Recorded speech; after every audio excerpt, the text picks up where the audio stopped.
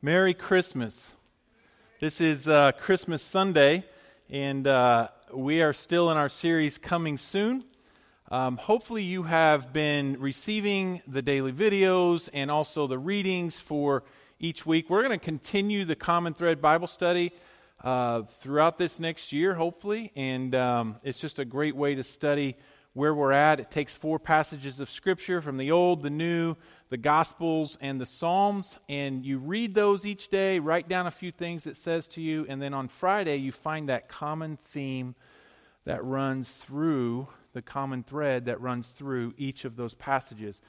It's a great way to go deeper into Scripture, as well as on Sunday, I'll be preaching out of those 4 passages, so it's helpful that way, right? I wanted you to go on a journey with me, and I want you to go back to high school, to English class. I hated English. I just didn't enjoy it. I mean, I don't know if it was just the detail of English or if it was the rules. Just about the time you learned the rule, there was an exception to the rule. English, they say English is probably maybe one of the hardest languages to learn. I've taken Spanish, I've taken 3 or 4 years of biblical Greek, and I will say I enjoyed probably the Greek better than I did the English. And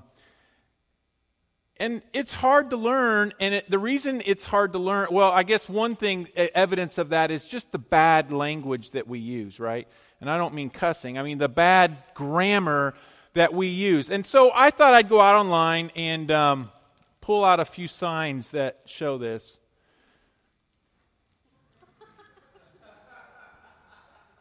Yeah, that church anyway, they need reformed. We remember all who have served hot breakfast. Oh, it gets better. Hunters, please use caution when hunting pedestrians using walking trails. You see what I'm saying? I mean, that makes total sense, right? If you put the right punctuation and stuff in there. But if you miss just even a comma, it just changes the whole meaning. How about this one? For disabled, elderly, pregnant children. Thank you for shopping with us. Yes. Remember those subjects in high school that you hated and you would say, I'm never going to use this, right? I'm never going to use this, so why do I have to study it? I mean, when it came to English, I remember saying, it's the language I speak. Why do I have to study it? And then you start studying and you realize just how much you don't know about the English language. I thought that I would never have to dig into the details and rules of the English language until 2 years into biblical Greek in my undergrad and more years in my master's work. Guess what I found? When you start to translate other languages, it's a good thing to know well the language you're translating to. English. And I mean, when we started doing nouns and verbs and pronouns and prepositions and clauses and subjects of verbs and all of these things and how they fit together and how you make a sentence. I hate English. Did I say that? And then I started having to parse verbs. Yeah, parsing verbs. Verbs were your favorite part of English the verb kind of makes the sentence, right?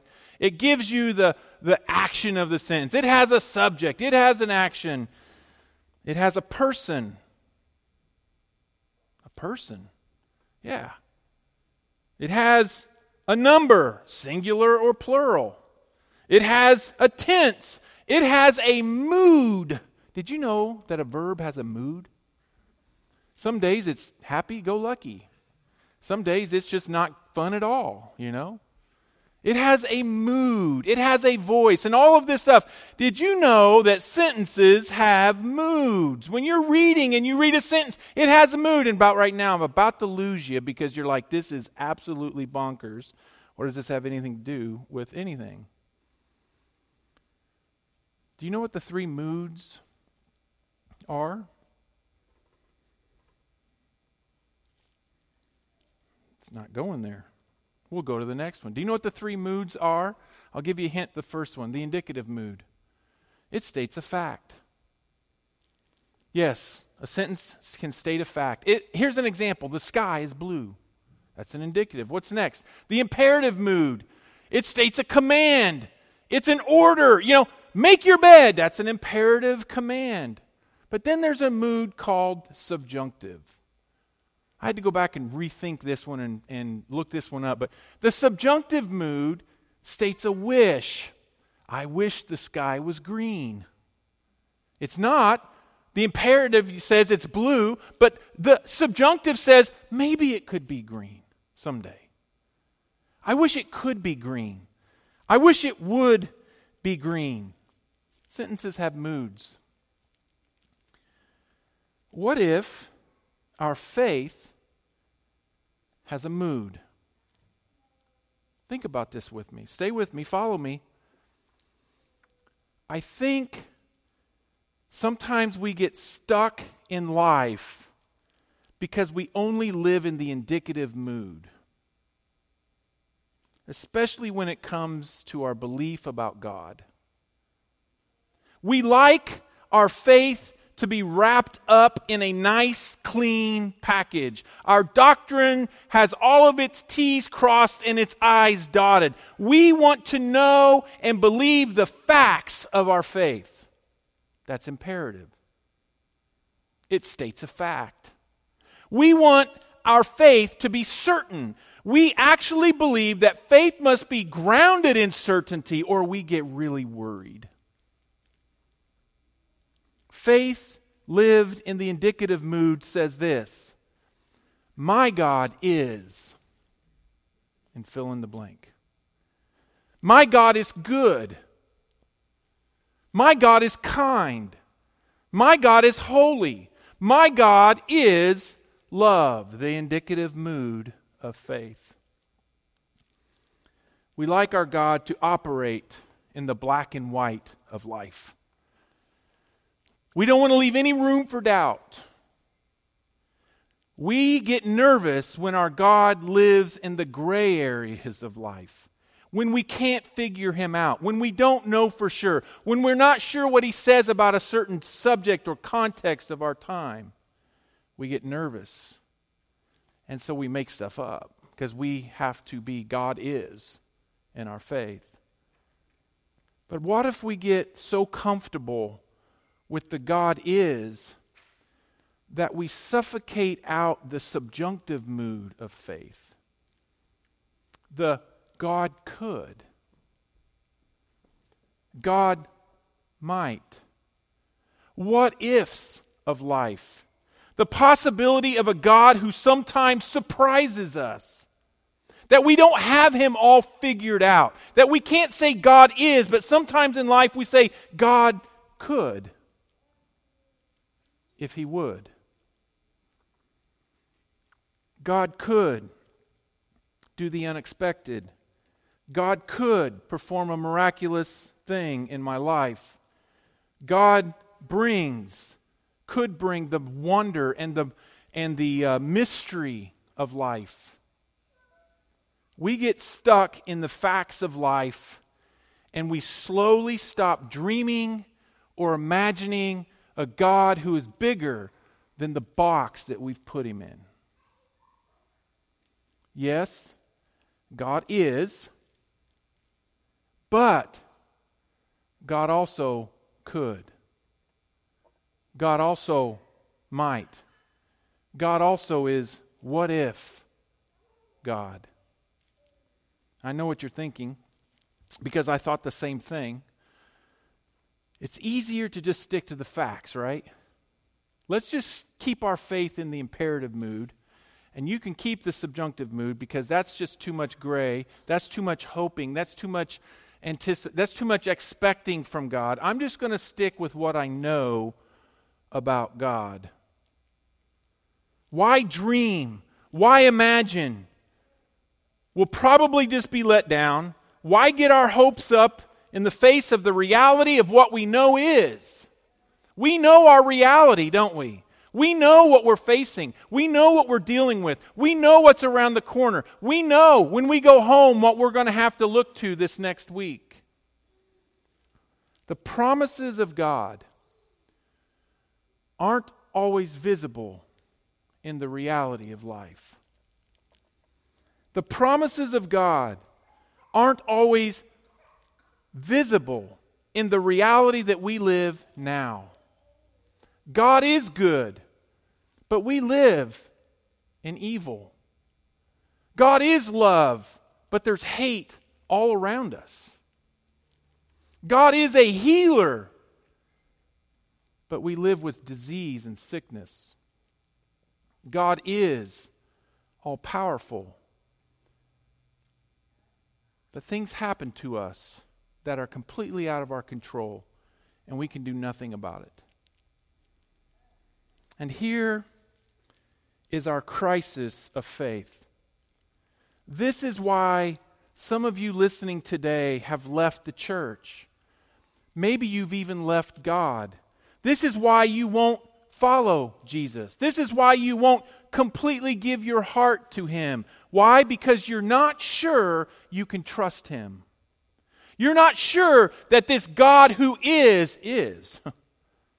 Because you look at your reality and the promises of a God who is don't always come true, aren't always visible in the life that you're living. You're not sure you can trust Him. If God is, then why? The facts of our reality don't always line up with the God who is. Matter of fact, if I were to go into a courtroom and argue the case for God is, many courtrooms would be full of evidence that goes contrary to what we think God is because of what we deal with in this life. How can an all-knowing God who is infinite seem so limited in my life? It's because you are stuck in the imperative. You're not in the subjunctive mood of God. You're not dreaming. You're not imagining. You're not thinking that God could. What if? You're not holding out that God's going to show up. But we're not alone in that. The psalmist lamented over this tension. He felt the same way. In Psalm 89, which was part of our reading this week, the psalmist says, I will sing of the steadfast love of the Lord forever. With my mouth I will make known your faithfulness to all generations. For I said, steadfast love will be built up forever. In the heavens you will establish your faithfulness. You have said, I have made a covenant with my chosen one. A promise. I have promised you this. I have made this covenant. I have sworn, this is God speaking, I have sworn to David, my servant, I will establish your offspring forever, and I will build your throne for all generations. And the psalmist goes on for 36 verses and just recounts and remembers this covenant that God made with David. David's kingdom, his earthly kingdom, came falling down hard. The psalmist was remembering the covenant of God with His people, the promises of God from an exiled country in Babylon. His reality was, we have not overcome. We have not won the war. Our enemies have overcame us, they've overrun us, and our nation is no more. And this psalmist is remembering this, and he says, but God, in verse 38, but now you have cast off and rejected us. You are full of wrath against your anointed, which is Israel. You have renounced the covenant with your servant. You have defiled his crown in the dust. You have breached his walls and have laid his strongholds. He's speaking about Jerusalem and the temple. It's been laid waste. Where is your promise, God? You promised us. And here we sit in this reality. And then in verse 46, he says, "How long, O Lord, will you hide yourself forever? How long will your wrath burn like fire?" You promised, God. Why have you gone back on your promise? Why are you not intervening in my life? Why are you not here now, making this right, making this good? You've promised. And the psalmist remembers that. And to tie that thread into the other passage in Luke, the common thread runs through Psalm, through the second chapter of Samuel, where God makes this incredible promise that I'm going to build a kingdom that will last forever, and you're going to be victorious, and you're going to be overwhelmed. You're going to overwhelm your enemies. But now he's sitting in exile. But then in Luke, we have two characters, two women in our story who felt the same thing. Elizabeth, the wife of Zechariah, was a barren old woman. Well, according to our toilet sign, she was halfway there to being able to use the toilet, right? She was an old, barren woman who'd never had children at all in her whole life. She was unable to have children. She lived in a time and a place where this was a curse on her.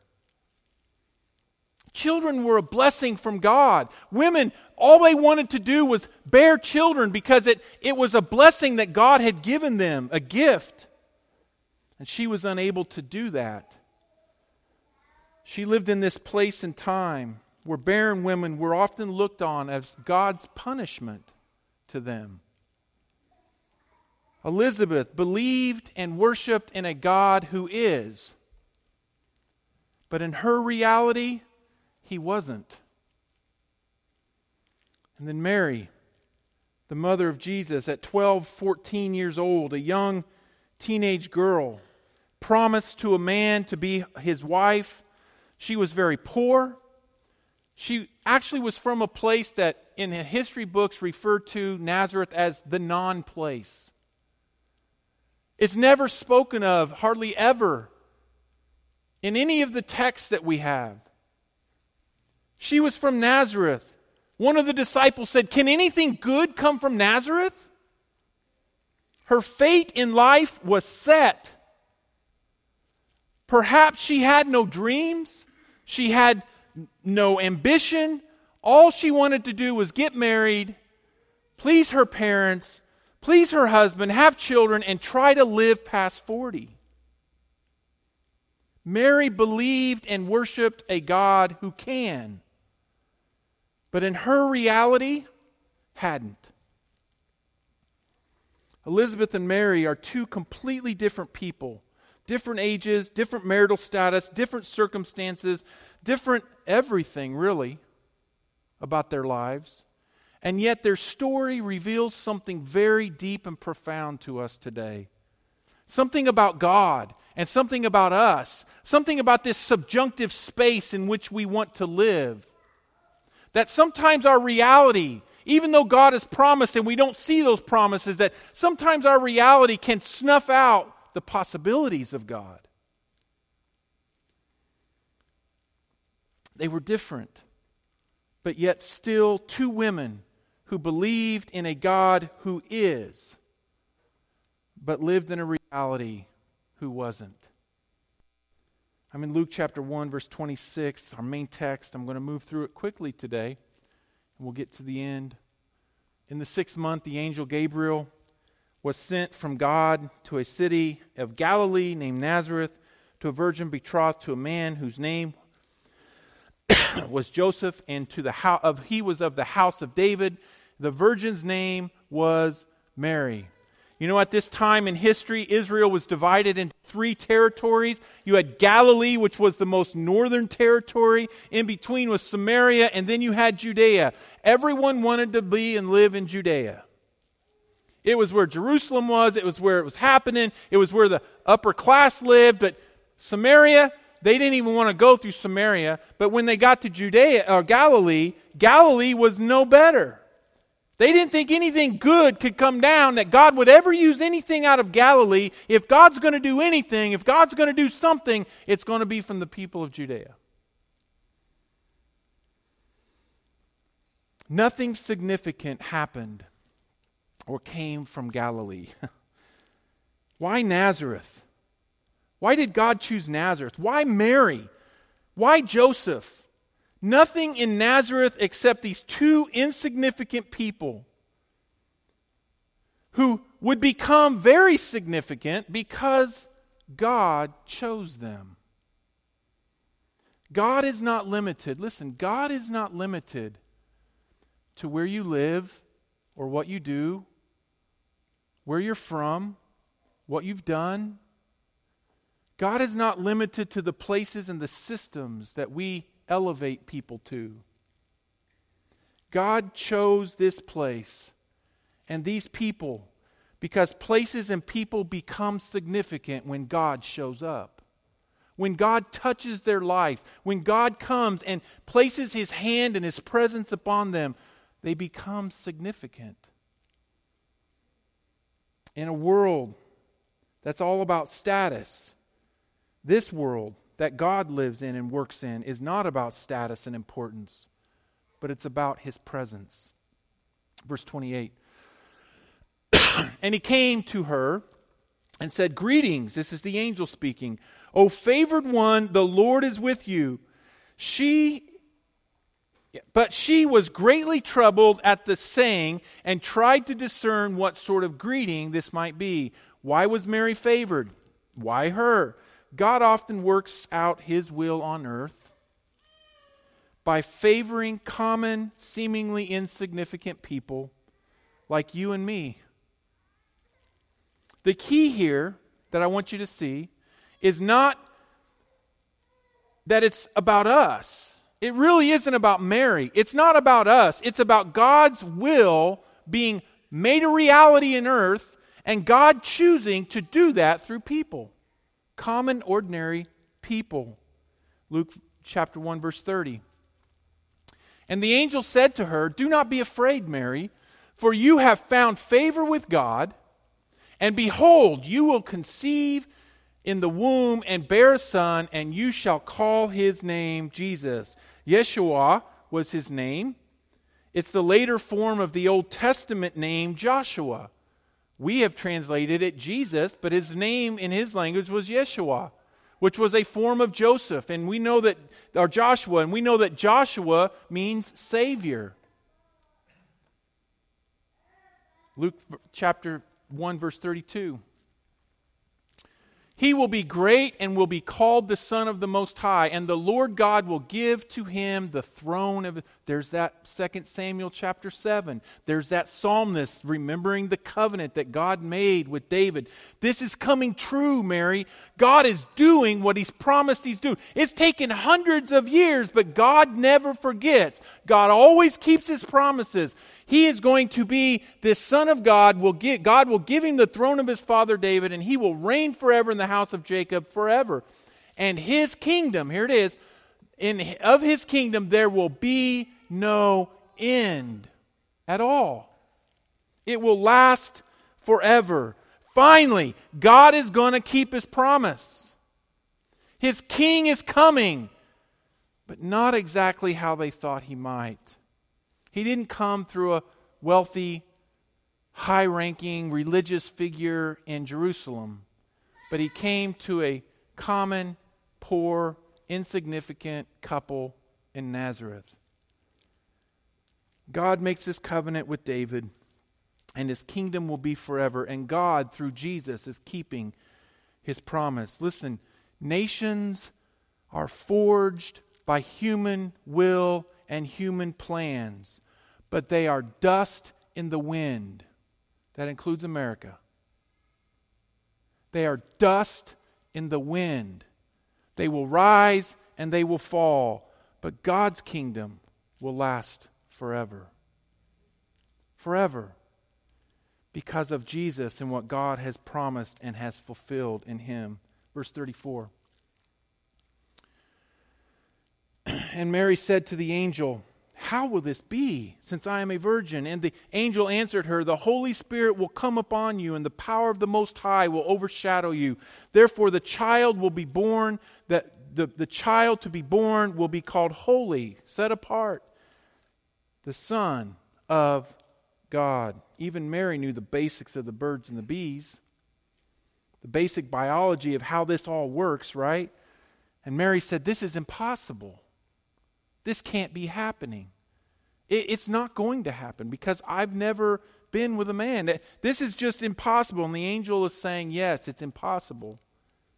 And so the angel explains it, and Mary says, oh, that's all okay, right? That's all that's going to happen, right?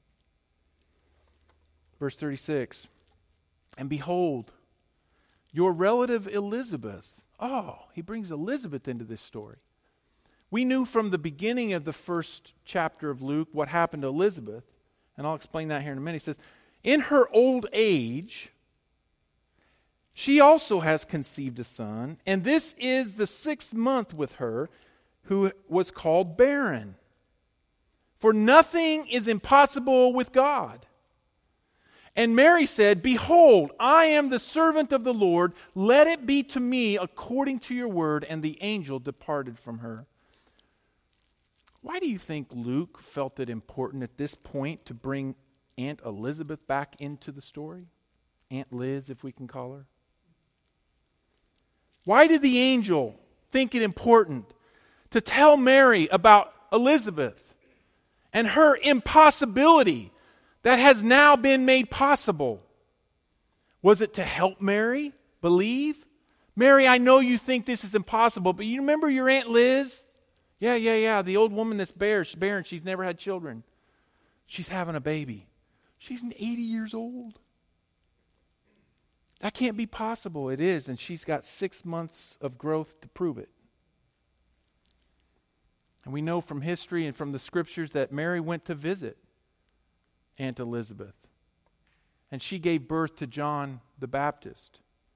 Perhaps he brought Elizabeth in because he wanted Mary to believe, to help her to believe. Perhaps if she could see the existence of what is possible with God, it would reveal to us that there are no bounds to what God can do in your life. That there are no barriers for God in your life. There's no despair that is too deep. There's no pain that is too unbearable. There's no situation that is too helpless. And listen, there is no sin that is unforgivable. Imagine that. So what about you and me? I mean, we want a faith that makes sense in the reality of now. We want to touch it. We want to understand it. We want to explain it. We want to believe in a God who gives us reason to believe now.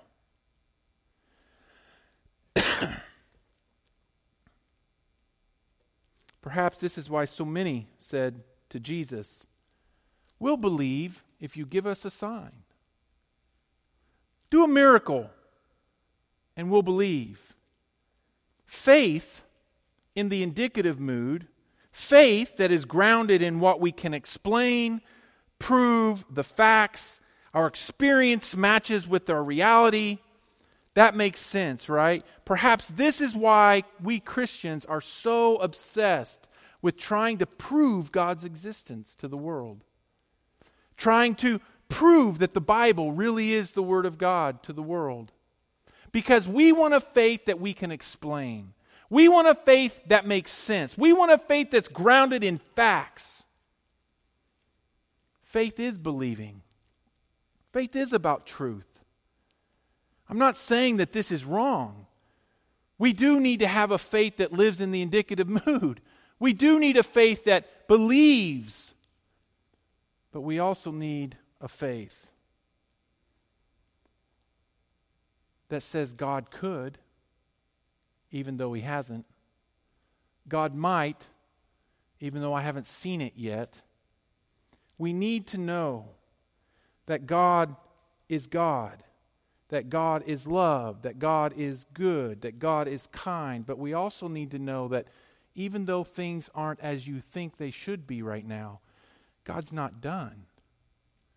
He's not finished. What do you do with a God who says, fear not? And yet we are faced with so many ways in our world that we can be afraid.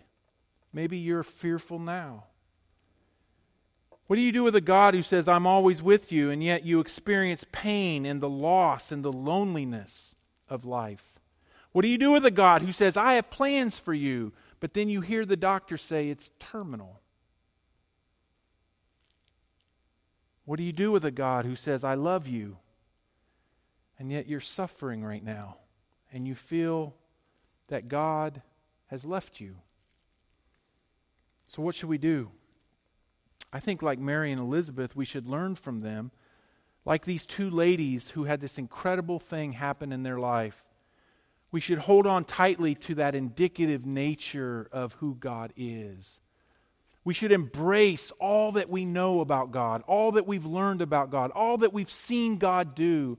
We should embrace God for what we know, but we should also embrace the subjunctive space of what God can do.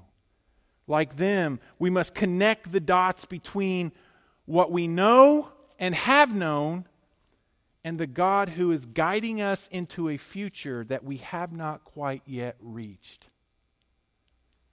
As we wait, and this is Advent, this is what we look forward to in Christmas, when God fulfills His promise in the person of Jesus. But there are so many more promises and things that God has yet to do. And as we wait for this kingdom that will never end, where everything that is wrong with the now will be redeemed and made right, the truth is, life is going to come at you with all she has. It will be challenging for you. It'll lift you up and it'll tear you down. It'll overwhelm you, and there will be times of great joy and times of suffering.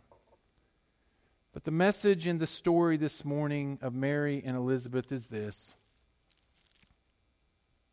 I think I have a slide for you. They fell asleep back there. God is active in the impossible places of your life. He is Emmanuel, God with us. There will be days when you'll want to give up. There will be days when you want to give in. There will be days when you want to walk away. There will be days when you feel that God is not trustworthy, when His promises don't seem to be a reality now. But the message in the story of Mary and Elizabeth is also this: that those who wait on the Lord, those who trust in Him, even when the evidence is stacked up against Him, will be wonderfully and miraculously surprised by all that God will do, by a God who loves when we imagine and we hope for all the possibilities that God is capable of. So, when you are stuck and you feel the doubt, remember the words of the angel, for nothing is impossible with God. Nothing is impossible with God. Worship team's going to come. We're just going to close in a Christmas carol.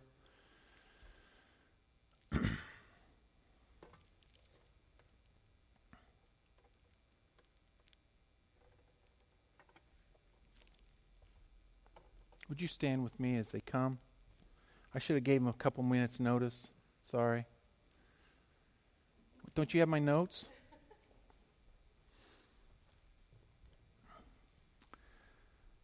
This is the joy of Christmas, Emmanuel, God with us. Our Father, as we leave this place today and we go to our homes, to our families, to our friends, as we celebrate Christmas on Friday, Christmas Eve on Thursday, I pray, Lord, that we hear the words of Mary and Elizabeth. For we are your servants. Do to us as you please. We will trust in you. And we'll live in that subjunctive space where, yes, we hold on to what we know, but we'll also hope and imagine all that you can do.